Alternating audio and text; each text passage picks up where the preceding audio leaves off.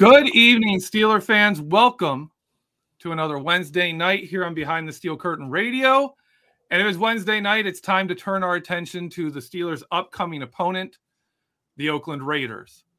To start this show off with a somber note, obviously, we just found out today that Franco Harris is not going to make it to the 50th anniversary game. Rest in peace, Franco Harris. We're going to talk about that. I think the second half of the show is going to be a lot about that and the legacy there. But for the first half of the show, we're going to be focusing on the upcoming game. With me tonight, as always, Shannon White. Shannon, how's it going? Hello, everybody. I want to thank you, GB, because you beat me to it by calling them the Oakland Raiders. I had already decided that before the show, I'm just going to say Raiders. I'm not going to say, because I know I'll say Oakland, man. But I'm excited about this upcoming game against the Las Vegas Raiders and Vegas Raiders. It's bittersweet today. I was talking to Dennis before the show there and about how we didn't get John Madden or Franco Harris are not going to be able to be there at the 50th anniversary, and that's truly sad. And because would have loved to see them there and for them to got to experience it, especially with the Steelers going to retire Franco's number. And but one thing about it, it's definitely going to be a time of celebration, remembering Franco and the life lived, the job well done. With us from the Oakland to talk about the Oakland Raiders is Dennis Ackerman from the Believe in Raiders podcast. Dennis, how are you? I'm doing well. You can call them Oakland all as much as you would like, gentlemen, because I'm old school. I'm from the Bay Area. Had season tickets in Oakland when they were growing up. I actually went down to games in L.A., and then when they returned to Oakland, had season tickets again. So, it still pains me that they play in Vegas. It's like they're always going to be from Oakland, but their home is in Vegas now. That's the way I kind of reference it. Very rarely do I say those two the words that begin with L and V. I usually just call them the Raiders in our podcast, along with former Raider great Stanford Routt. So, hey, thanks so much for having me on. I really appreciate it. It's crazy to me that one of the most storied, one of the legendary franchises in the NFL, in the Raiders, has moved around so much. Like that's what's crazy to me. Well, have you ever been to the Oakland Coliseum? I have seen pictures. Yeah. Well, look, the first time around, Al Davis had this grand idea that the Coliseum at that time in the late 70s, early 80s sat about 55,000 people. And what started it was the Rams relocated from the LA Coliseum to Anaheim. So Al thought, oh my gosh, if I move the Raiders down to LA, I'm going to be playing in front of 95,000 people, every home game. Unfortunately, Al didn't understand the LA market, and that just doesn't happen down there. So that was what started the first move. And then when they came back, they renovated it, but it still was just basically they plopped a football stadium inside of a baseball stadium. And it just, they had all kinds of issues with the city and everything. And unfortunately, Oakland is just a city that bleeds money. They have so many issues, and they just couldn't find enough funds to keep the Raiders there. And unfortunately, they left for a second time. And, growing up in the Bay Area, I think there was always a feeling when they left the first time, they were coming back. That was a strong feeling the entire 13 years they were gone. This time, they're gone. They're not coming back. It's funny. There's a lot of similarities between Raider Nation and Steeler Nation. And the fact that you have lifers. There's a lot of teams that they go through, times of success and their fan bases go up, and then they have their struggles. And, a lot of people like to jump on bandwagons. But when you look at teams that have just had loyal fan bases, it's incredible how loyal the Raiders fans have been when they have moved so many times. And those same fans are still supporting them in Vegas. And I think it speaks a lot about the fan base. Oh, it does. It's a very loyal fan base. Sometimes I wonder if it's a very intelligent fan base, considering what the product they've put on the field the last 2 decades or so. But there's one thing about Raider Nation, you can never doubt their loyalty. But, one of the things that's interesting now that they're in Vegas, and I've been to a few games there. By the way, it is a beautiful stadium, but I am old school. I don't like going indoors and watching football. The only good thing is at least they still play on grass there in Vegas, but it's a very foo-foo stadium. They really did a wonderful job, and I am glad that the Raiders actually now have a stadium, up-to-date art of the stadium that they can call their own. But there is a lot of visiting fans that have been going to Las Vegas to watch their team. I don't know if you guys got a chance to see any of Sunday's game with the Patriots, but the announcers actually went silent because they wanted you to hear how many Patriot fans were there. And it was a third down with the Raiders had the ball on offense, and it was very loud. And I've talked to Stanford Rout, who has talked to many former Oakland Raiders, and he said, Dennis, there is no way that many visiting fans would ever be at the Oakland Coliseum when the Raiders played there. And I'll say this I think the Steelers, I think the Raiders, and I think the Packer fans are the three fan bases to me that travel the best. I don't know how you guys feel, but I would put those three at the top, and you can mix them however you want. Put them 1, 2, 3. I don't really think it matters, but I think those are the top three fan bases in terms of travel for the NFL franchises. It makes sense that way because you have cities where people leave, right? Pittsburgh, One of the great things is the reason we have fans everywhere is during the 70s, while the Steelers are winning, steel mills are closing down. People are leaving the area. Young kids growing up leaving, but that Steelers were ingrained in them. You get so many people. Like I lived in Chicago for 2 years. The number of people I met, they were telling me, man, I'm a Steeler fan because my parents, like, I remember watching Steeler games and they were from Pittsburgh and they left in the 80s and like all this stuff. They grew up with that, even though they live somewhere else. And I think you see that a lot with the teams that quote unquote travel well, but they do travel well. I know a lot of Steeler fans also go to a lot of road games. So it's fun. Now, one of the interesting things that's been recent is Ben Roethlisberger. I don't know if like he on the West Coast was terrible to the point that the Steelers would go to face the Raiders and lose no matter how bad the Raiders were that year and how good the Steelers should have been. They would lose. In fact, I believe Devlin Hodges in his 3 career wins has as many wins on the West Coast with 2 as Ben Roethlisberger in his entire career. So for a while there, it was like going to Oakland was just bad news for the Steelers. Going to go face the Raiders was going to be a loss. But when you look at the stats here, the Raiders win pretty good in Pittsburgh. Is this still a game that matters more than just a win or a loss? Is this a game that people actually really care about, fans like from the Raiders side? Because I know there are some old people who really care about this game, old Steeler fans who really care about this game, and a lot of younger people are like, why do you care about the Raiders? Is that a thing for Raiders fandom, or is this game kind of a rivalry that used to be? Oh no, I still think it's a big game. You guys, the three of us were talking earlier in the 1970s. I think this was arguably the greatest rivalry in the NFL. I mean, how many straight years did these two franchises meet in the NFL playoffs, in the AFC playoffs, beg your pardon? What did they win? A combined 5 Super Bowls in the 70s. I know that, the Pittsburgh obviously got the 4, then the Raiders got one as well. And, these two were probably the most 2 successful franchise, along with the Dolphins and the Cowboys of the 1970s. And, anytime that the Raiders welcomed the Steelers to Oakland, it was always a big deal. I know I went to a handful of games. Like with 2006, you mentioned Ben Roethlisberger. I think the Raiders had 2 pick sixes in that game and won the game with less than 100 yards of total offense. I know one year Terrell Pryor had a 98-yard touchdown run, and the Raiders held on to beat the Steelers. So, yeah, the Raiders, were in Oakland, definitely had some success against the Steelers. But, no, I think it's a big game, especially for people my age. I'm in my 50s, and every time the Raiders and the Steelers play, I have a lot of good friends. I used to work at CNN Sports back in the day in Atlanta, and let me tell you something. There was a lot of Steeler fans in Atlanta.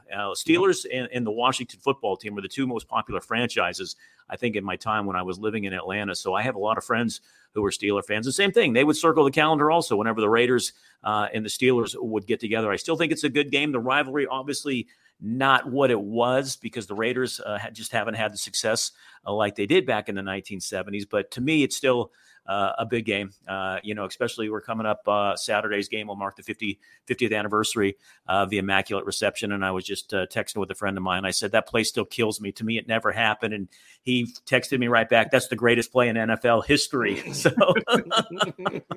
still have a lot of fun with it. Well, before we start talking about the current game coming up Saturday in both teams, we was talking before the show that, the Immaculate Reception, what it meant to the Steelers, we understand that they were the laughing stock of the NFL, and it was just like a moment of relevance, and it changed them, give them a winning culture. It was such an integral part of NFL history. And then since that time, the Steelers have been the most successful team of the modern era. Total wins, winning percentage, all that stuff. But if you look at the Raiders and what it meant to them, in the fact that for the next decade, people don't realize the Raiders won more games than any other team in the NFL. And, of course, they won the Super Bowl. And John Madden's success. And they used that moment.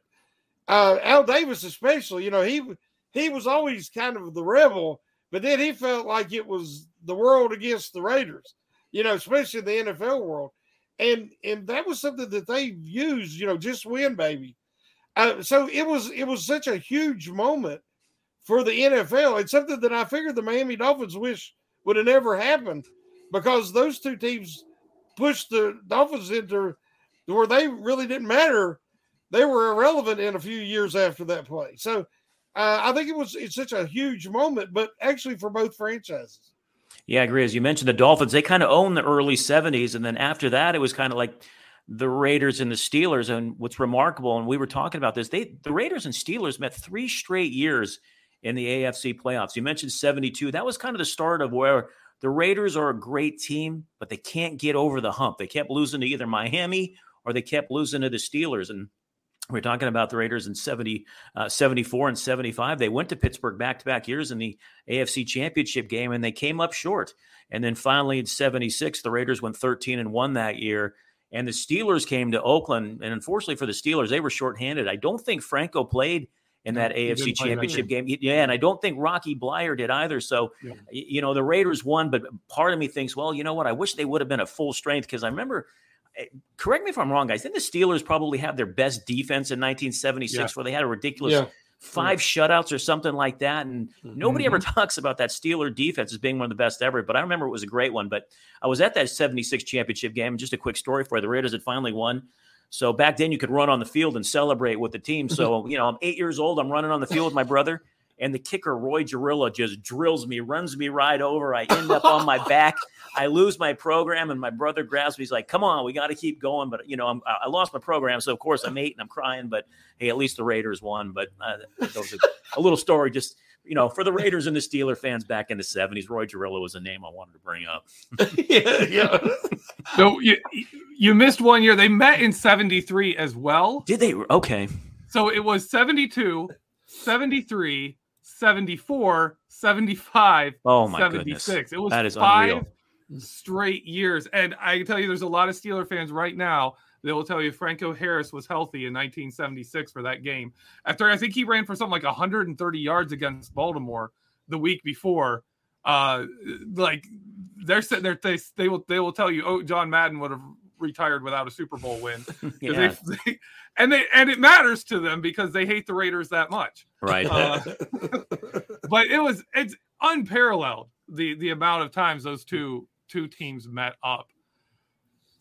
These two teams now are in very different circumstances, obviously, and situations. If you had to kind of give an overview of the state of the Raiders franchise right now, what would that be? Where are the Raiders right now? I think you can throw in a hat. You can throw the Raiders. I'll say the Broncos, Green Bay, and maybe the Rams as the 4 biggest disappointing teams this season. Now, the Raiders have kind of righted the ship a little bit lately. They have won 4 of 5. That lone loss was that disastrous Thursday night loss down in L.A. to the Rams when they lost 17-16 somehow. I don't know, to Baker Mayfield, who just basically flew in and decided to put on a uniform and beat the Raiders in the on the last drive of the game. But to start the season, you know what? It was just they blew so many leads. They have blown 4 double-digit leads this season. They lost. They were ahead of the Arizona Cardinals 20-0, the Jaguars 17-0, the Chiefs 17-0, and I just mentioned the Rams 16-3. And look, they almost blew a double-digit lead on Sunday to the Patriots. And you know, those bizarre endings usually go against the Raiders, but they finally got one to go their way on Sunday. One of the reasons why they are playing better as of late, the defense has improved. It's given up about 19 points a game compared to almost 30 to start the season. You can make the case that Josh Jacobs is the best running back in the NFL right now. Before the season began, the Raiders decided not to pick up his 5th-year option. So he leads the NFL in rushing. He's about to set a Raiders single-season rushing record, surpassing the great Marcus Allen. He's going to get paid. Somebody's going to pay him, and I don't know who it's going to be. I would hope the Raiders do resign him because they got some needs. They got some needs on the offensive line, especially on that right side, and they got some needs on the defense. Like I said, the defense has played better, but they need an overall upgrade of talent on that side of the football. You know, with all the superstar quarterbacks, you know, moving around in the off season, you know, when the Broncos got Russell Wilson, you know, they started saying they might compete with the Chiefs for the division. And I was like, well, you know, it usually takes a little bit of time to develop chemistry, you know, especially the type of quarterback Russell Wilson is. And it just hasn't been there at all. The Broncos offense has been anemic. And when the Raiders, I thought the Raiders could really challenge in that division because of getting Devontae Adams. And, you know, of course, he already had chemistry from his time previous at college with Carr. I've been a bigger Carr supporter than a lot of people behind the steel curtain. I think you can win with Derek Carr. I think that their offense isn't the issue. As you said, Jacobs has just been, you know, I understand it's a contract year and we know that makes a difference, but the guy is, you know, he really is found it this year. And you got to root for the guy because of his story, you know, and I know you do. But to me, part of their problem has been Waller. Because Waller, for a while, looked like he was one of the upper echelon tight ends. And this year, it just fell off the planet. And I know there's been injuries, but even before the injury, he wasn't connecting. It's like everything went to Adams. What has been your impression of Waller this year? Well, a couple things. And you mentioned Darren Waller. He just came back from injury. He's been dealing with a hamstring issue. Most of the year, he's only played about 6-7 games, and they finally got Hunter Renfrow back as well. So, you know, early in the season, and we've heard about this, the Josh McDaniels offense is a very complex one. And the Raiders didn't address that offensive line, and it was very leaky in the beginning. It struggled. They were trying different offensive combinations, and Derek Carr is the kind of quarterback, he needs a good offensive line to feel comfortable. If he doesn't have one, then he gets a little happy feet in that pocket and he's not comfortable, and it shows. He will sometimes rush his throws. Do they have the skilled players? Absolutely. Mentioned Devontae Adams. If he's not the best wide receiver, he's top 2 or 3. Hunter Renfrow, Darren Waller, Josh Jacobs. The skill position players are there, but he didn't have a lot of confidence, Derek Carr I'm talking about, in that offensive line. I don't think he was comfortable in Josh McDaniels' system. I mean, Derek Carr has been the Raiders quarterback since 2014. He's on his 6th head coach. He's on his numerous offensive coordinators. He's constantly had to learn a new system while he's been quarterback for the Raiders. And Derek Carr is also the type of quarterback, he wants to please his head coach, and he'll do whatever he can, whether, you know, John Gruden encouraged Derek to take off and run more. Josh McDaniels doesn't want him to do that. So I think sometimes Derek gets caught up in just pleasing my head coach instead of, you know what, I'm just going to go out and play. I'm going to wing it, and let's just see what happens. And guys, I've noticed, I did some research for my podcast that I'm taping tomorrow with Stanford, and I mentioned those 4 blown losses. When the Raiders got out to those big leads in those 4 games, after that, they've been outscored 100-18. I mean, that is just a startling number. In 4 games, 100-18, and I just look back at the games, and I think it's twofold. I think one of the things is sometimes Josh McDaniels' play calling has been suspect, and he's been called out on that on numerous times. I think oftentimes you hear it's a cliche, but I think it's true with this, especially in the Rams game. The Raiders played not to win. They didn't play to win. They played not to lose, I should say. I beg your pardon. Yeah. And I think that has been the case when they've blown the big leads against the Cardinals, against the Jaguars. The Chiefs, I'm going to give a mulligan to because let's face it, the Chiefs can come back on anybody. We've seen it in the playoffs and we've seen it in the regular season. But those 3 games right there, if you take those 3 games, the Raiders go from 6-8 to 9-5, and they could possibly clinch a playoff spot if they could beat the Steelers on Saturday. So that's the difference. I mean, they always say it's a fine line between winning and losing, and that stat right there alone tells you, the difference between being possibly 9-5, but you are what your record says you are, and you're 6-8. What do you think the keys are for the Raiders if they're going to beat the Steelers here? Because I do want to bring up one thing. We talked about how many times the Steelers and Raiders met in the playoffs back in those rivalry days. This has one thing in common. Whoever wins this game is still alive in the playoff hunt. Technically, thinnest of margins. Whoever loses this game is out. This is an elimination game. Whoever loses this game, you cannot make the playoffs. No, they're probably not going to anyways. But for the Raiders to win this game, what do you think the keys are for their team? Well, look, I don't know if this has been updated, but I saw the wind chill 5 below game time Saturday night. So the Raiders going outdoors and playing in those conditions. Now, they have played in cold weather in Kansas City and Denver, so it's not like they've never played in it. The Raiders are a run-first offense. Even though they have those weapons with Waller and Adams and Renfro, they are a run-first offense with Josh Jacobs. But I know on the flip side now, the Steelers' strength of that defense is their run defense. So can the Raiders get that passing game going in the cold weather? I'm going to be really interested to see how they do. And defensively, I know Kenny Pickett is back. The Raiders have stepped up defensively, like I mentioned, in the last 5 games. Max Crosby's got to get after it. If he can pressure Kenny Pickett, I think that's going to be the key to the Raiders defense. Chandler Jones has been playing much better of late. He had the fumble return on the final play of the game to beat the Patriots. Yes, the stiff arm against Mac Jones, which is an all-timer.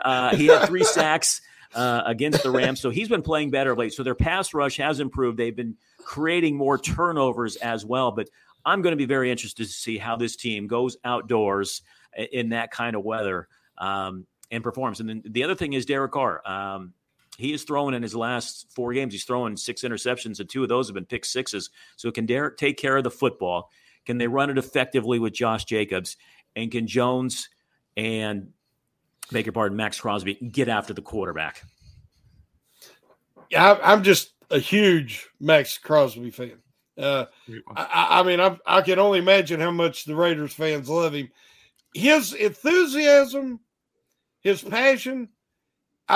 I've said in an article this week, he reminds me of Kevin Green.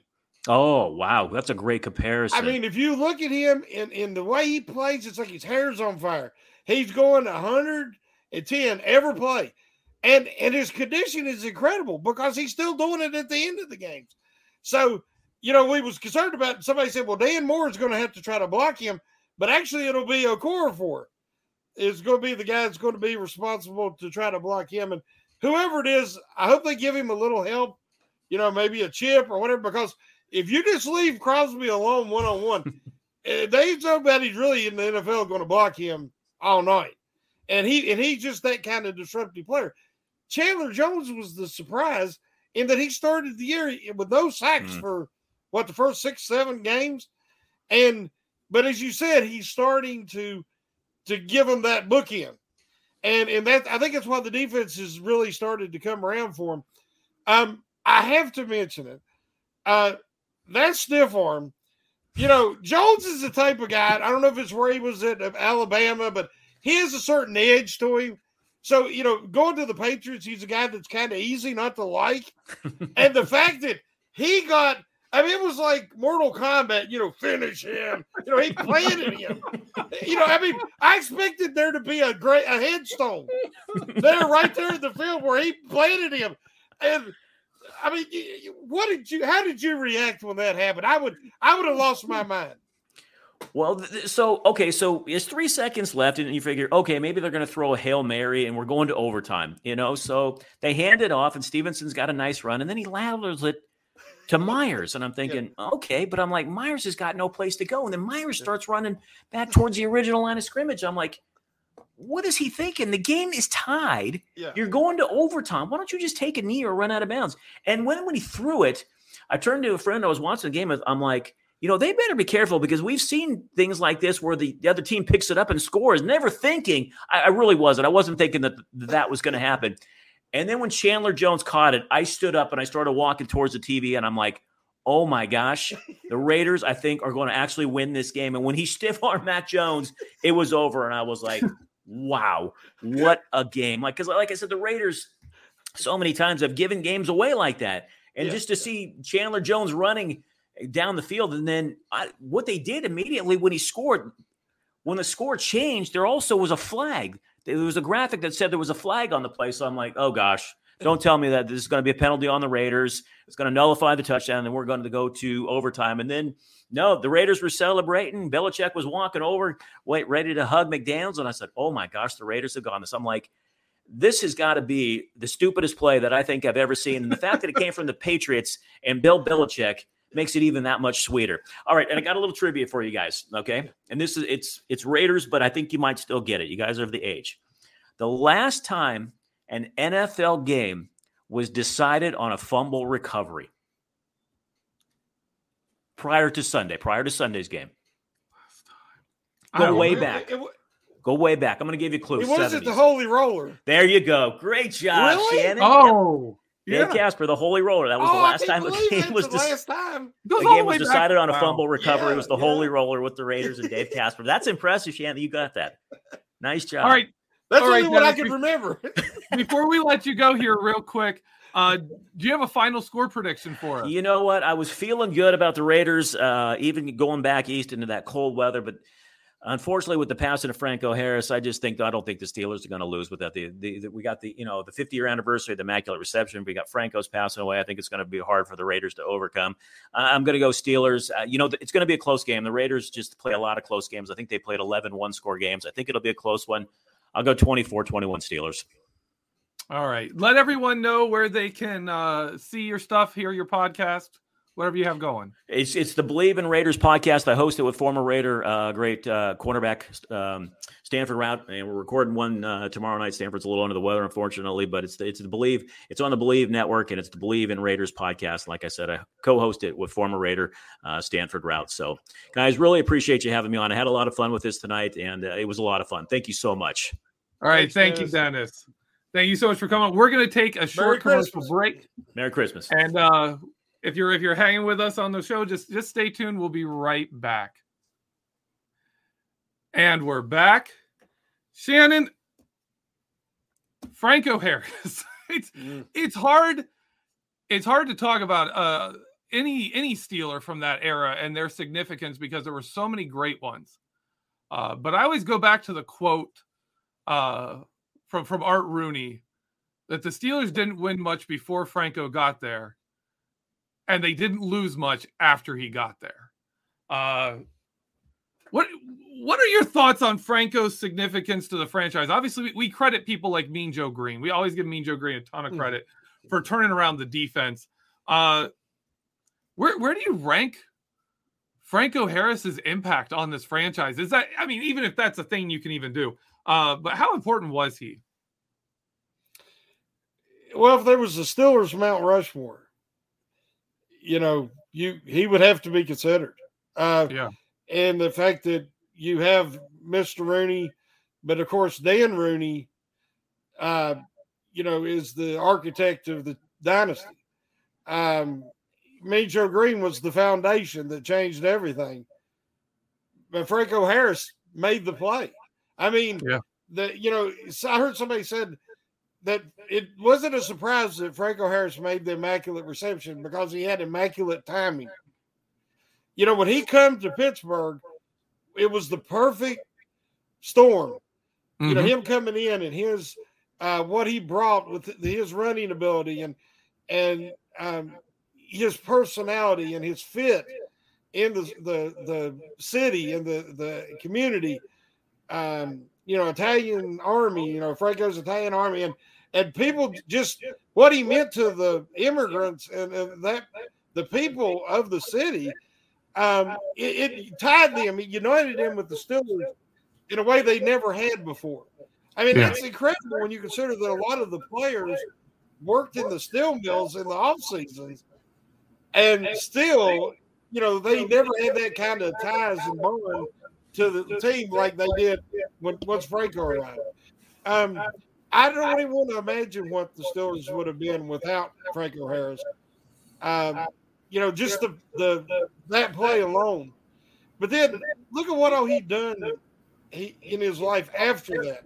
Not only a Hall of Fame career, and what other running back can you compare to Franco Harris? You the way he ran, the way his height, his upright running style, he had impeccable balance, which is something that a lot of tall guys don't have.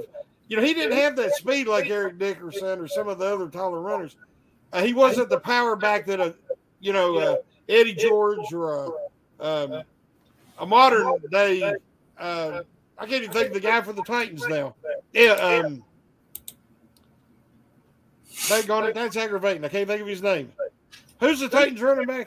Oh, you're talking about Derrick Henry. Derrick Henry. You know, it was blank in my mind there for a moment. I went blank too, but those guys had more speed than Franco had. But he had just that nimble feet. You could tell he'd have been an excellent dancer. And he just fit what the Steelers had in the 70s perfectly. And he carried those first two Super Bowl teams. It wasn't the Bradshaw in the passing game. It was the running game. And with him and Rocky. And so, yeah, it was. I knew it was going to be hard for me to talk about Franco tonight because I was so excited about him getting his number retired. Yeah. This will be the third number ever retired by the Steelers. And it's well deserved. And I just wish he would have been there to been able to experience that. But hopefully we can make this into a celebration of a man's life who was so much more than just a football player. You said he had the perfect timing for coming here. And I was looking up some numbers, and I love digging into statistics. I'm a huge nerd. But here's something interesting I found. All right. If you go past 1969, I don't like going 1969 earlier. Chuck Noll's first year was one of the worst in the franchise's history. But 1970, 1971, you start seeing Chuck Noll's imprint. You start seeing the culture being built. You start seeing the team being built. But in 1970 and 1971, the Steelers' offense was 21st in scoring, 15th in rushing yards. The 2 years, Franco Harris's first 2 years, they're 5th in rushing yards, they're 3rd in points. Mm-hmm. And they go his first year, the best season Pittsburgh's ever had. Mm-hmm. They go to the playoffs, and Franco Harris's, deflected ball, catch, run for a touchdown gives the franchise its first playoff win ever. And that's Franco Harris. And you go over the next so many years, that offense is top 10, constantly top 5. It's one of the best offenses in football. And one of the things that really stood out to me is they went from ranked 19th and 22nd, like they're in 70 and 71 in turnovers committed by the team, right? They were towards the bottom of the league, one of the worst for committing turnovers. Franco Harris shows up the second fewest in the NFL. And the big thing was Terry Bradshaw threw fewer interceptions when Franco Harris was there. And that just made me think of this year for the Steelers, where like you can see when the run game gets going, the quarterbacks take care of the football. When they can't get the run game going, all of a sudden, Mitch Trubisky or Kenny Pickett, whoever it is, they're forcing things. They're pushing the ball. They're trying to make something happen, and you get interceptions.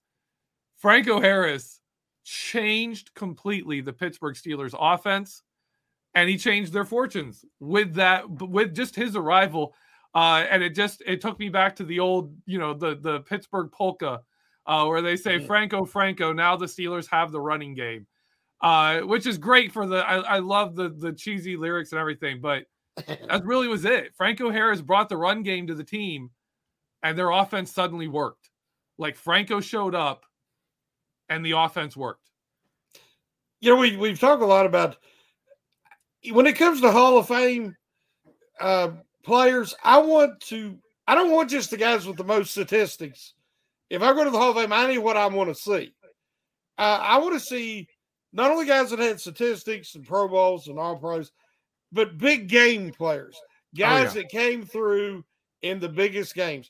And Franco Harris always, like you said, the 76 in the playoffs, had he not been injured, because he always showed up and showed out at the biggest moments.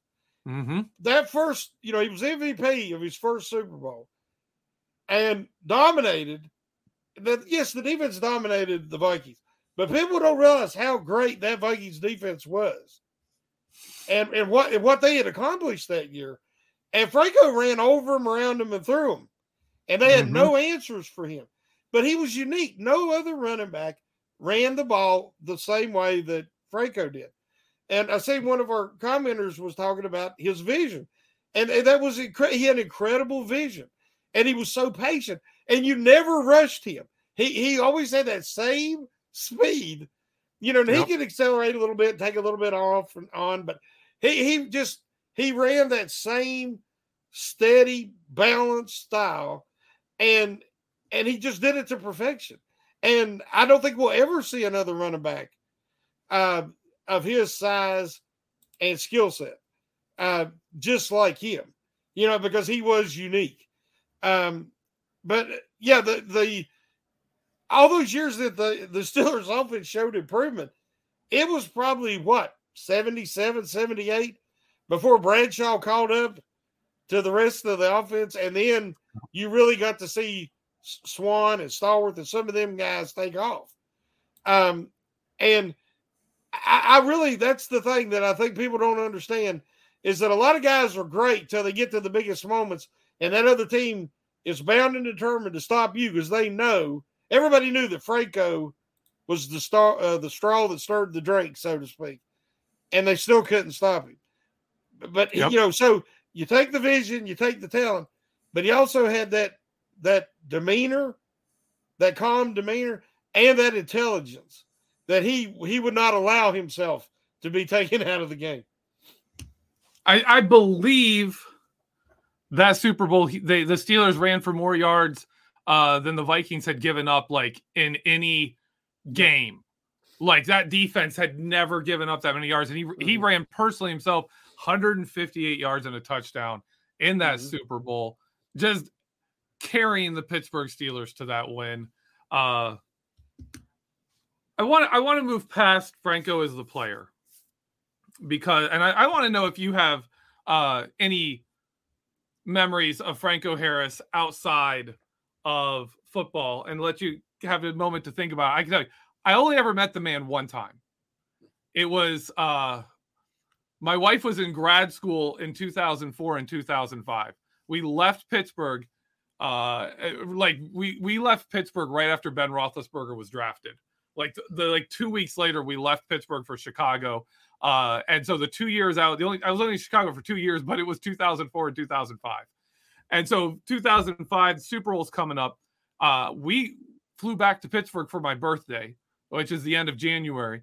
And then I actually took an extra day off work, because I'd taken some time off, and extended it, got a new plane ticket so I could watch the Super Bowl in Pittsburgh with family and friends.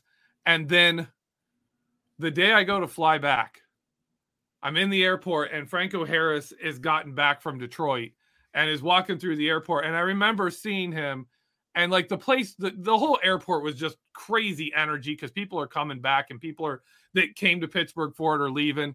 And I remember him stopping, talking to people. I remember him waving to people.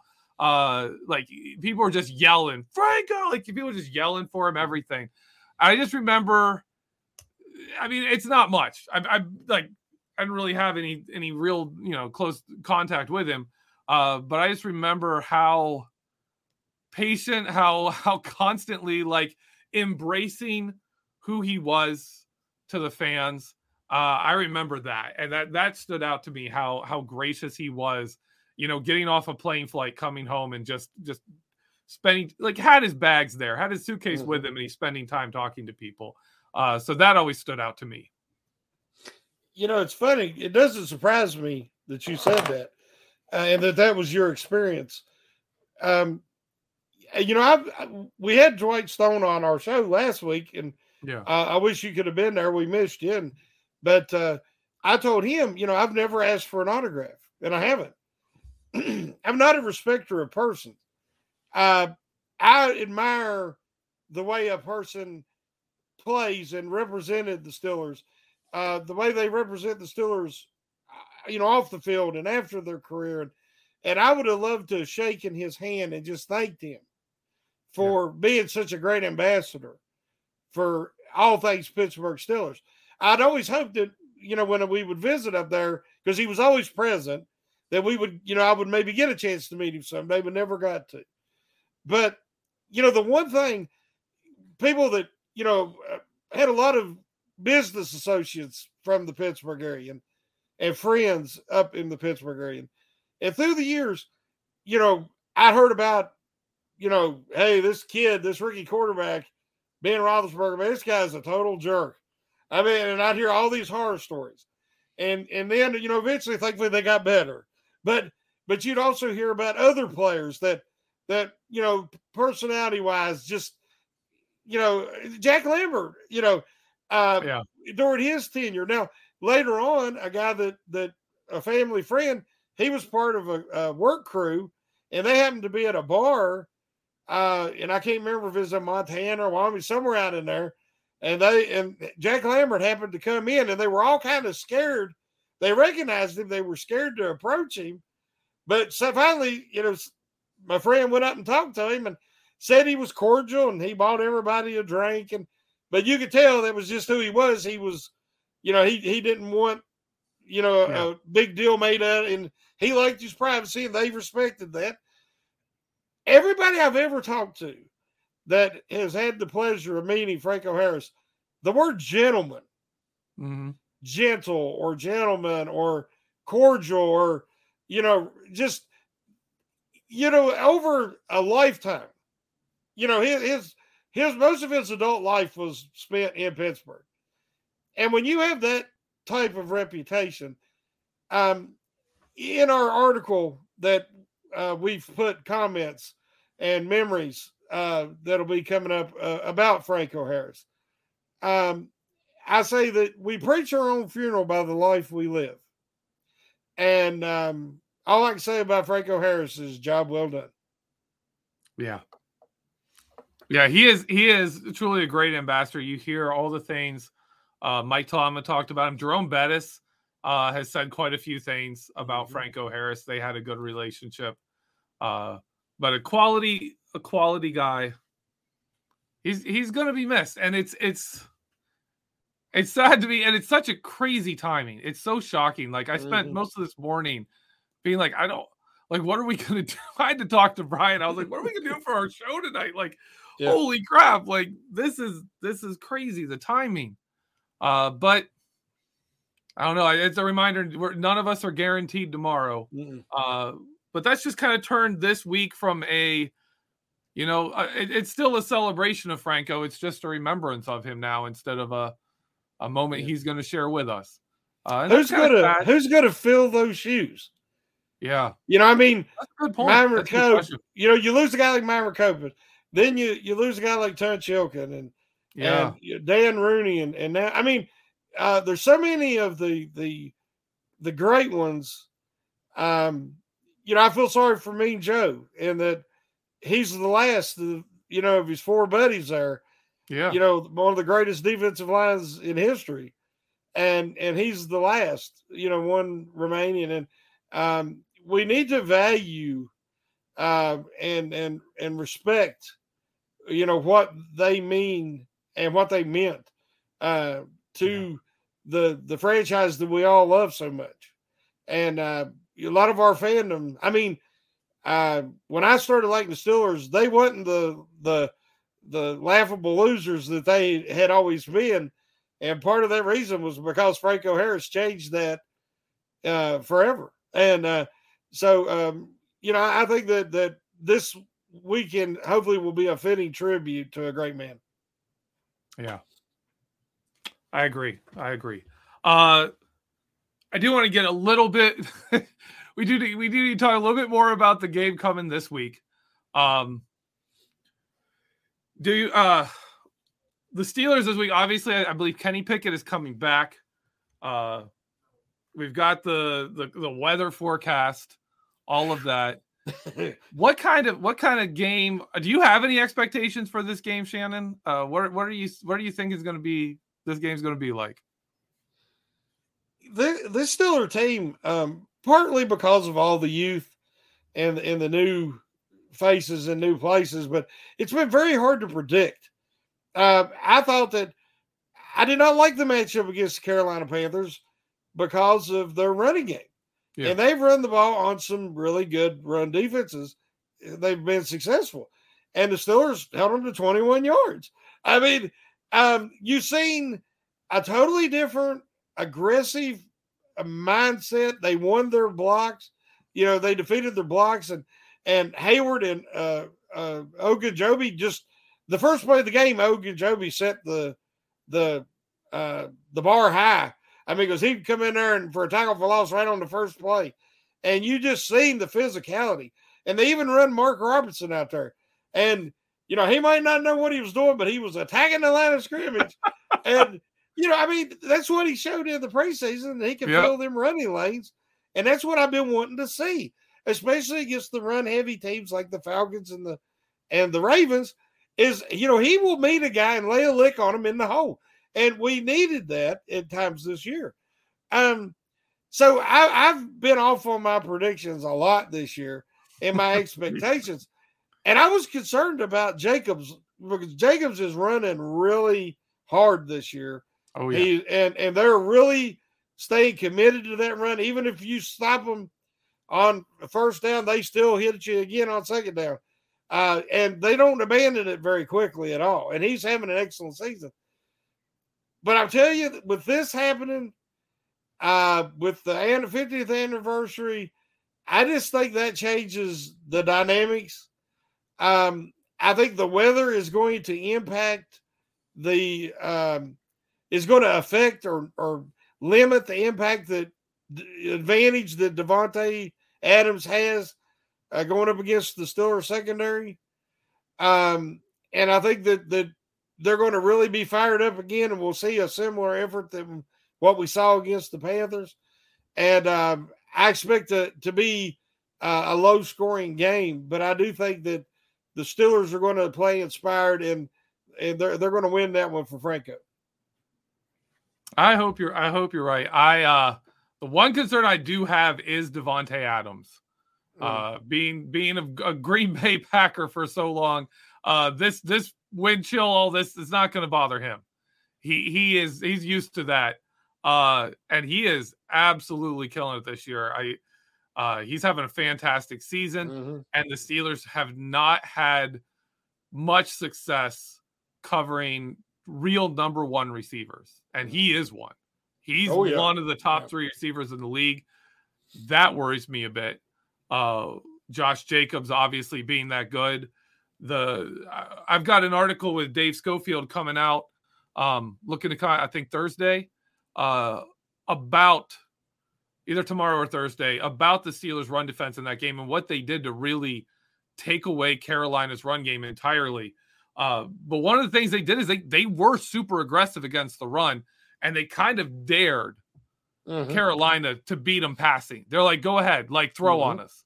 Sam Darnold's not going to beat us. And he didn't. He actually had a really good game. He was very efficient, almost 10 yards per attempt for his passing game. But it didn't matter. They knew, like, they're like, okay, yeah, we'll give you favorable passing situations. If we shut down your run, you're not going to be able to beat us. And that was the case. You can't do that with Josh Jacobs. You can't defend Josh Jacobs and say, okay, we'll not worry and make you beat us passing, because Davante Adams and Derek Carr will beat you throwing the ball. So I am worried about the Steelers' defense being able to shut down this offense. We'll see. I happen to agree with our guests. I think it's going to be a close game. And I'll give you my score prediction right now. I actually was going to pick 24-21. I was going to pick that, but I'm going to have to pick something different now. So I'm going to go 23. I'm going to go 23-20. I'm going to drop 1 point off each. They say a couple field goals for each side. I think the Steelers win, and I think it's going to be a fourth quarter comeback, maybe with some defensive plays to get the ball away from the Raiders from Las Vegas. Got it right this time. I do think the Steelers win, but I would not be shocked.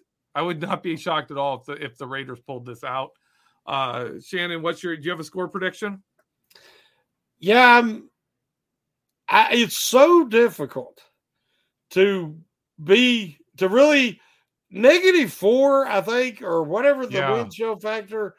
And, the win, it's harder to kick the ball. It's harder to throw the ball, to catch them. So I do expect it to be a lower scoring game.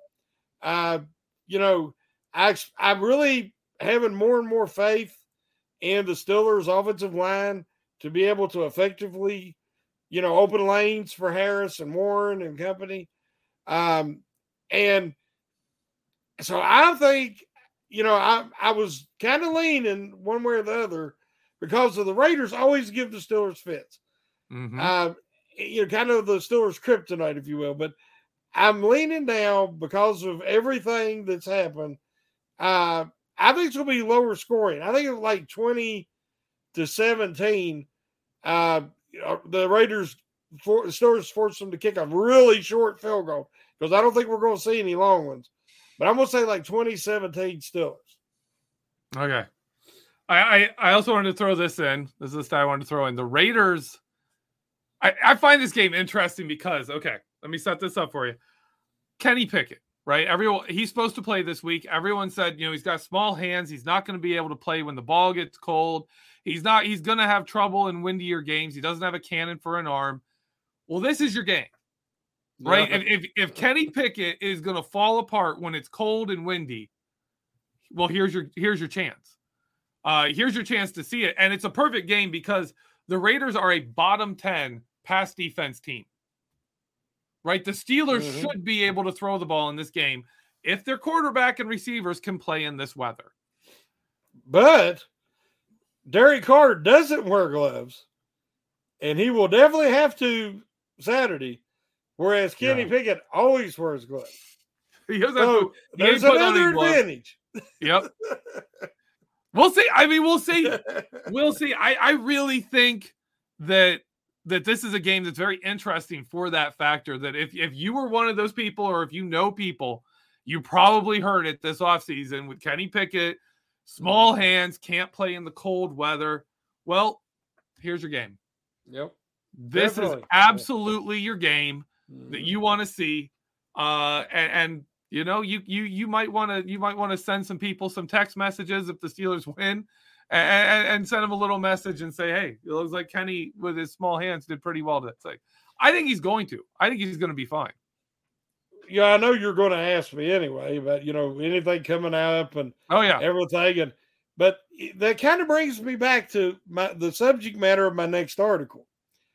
If you look at this year's playoffs, maybe one of the most critical playoffs in recent memory for the NFL, especially for the quarterback position. And here's why. The AFC has the elite quarterbacks, and the NFC has the elite rosters. If the NFC, whether it's the Eagles or the Niners, lift the Lombardi Trophy at the end of this season, that will show that you can win a Lombardi Trophy with a mere mortal behind center. Because Jalen Hurts is tier 2 at best. He's good, but he's not Mahomes, Allen, Herbert. He's the next level down.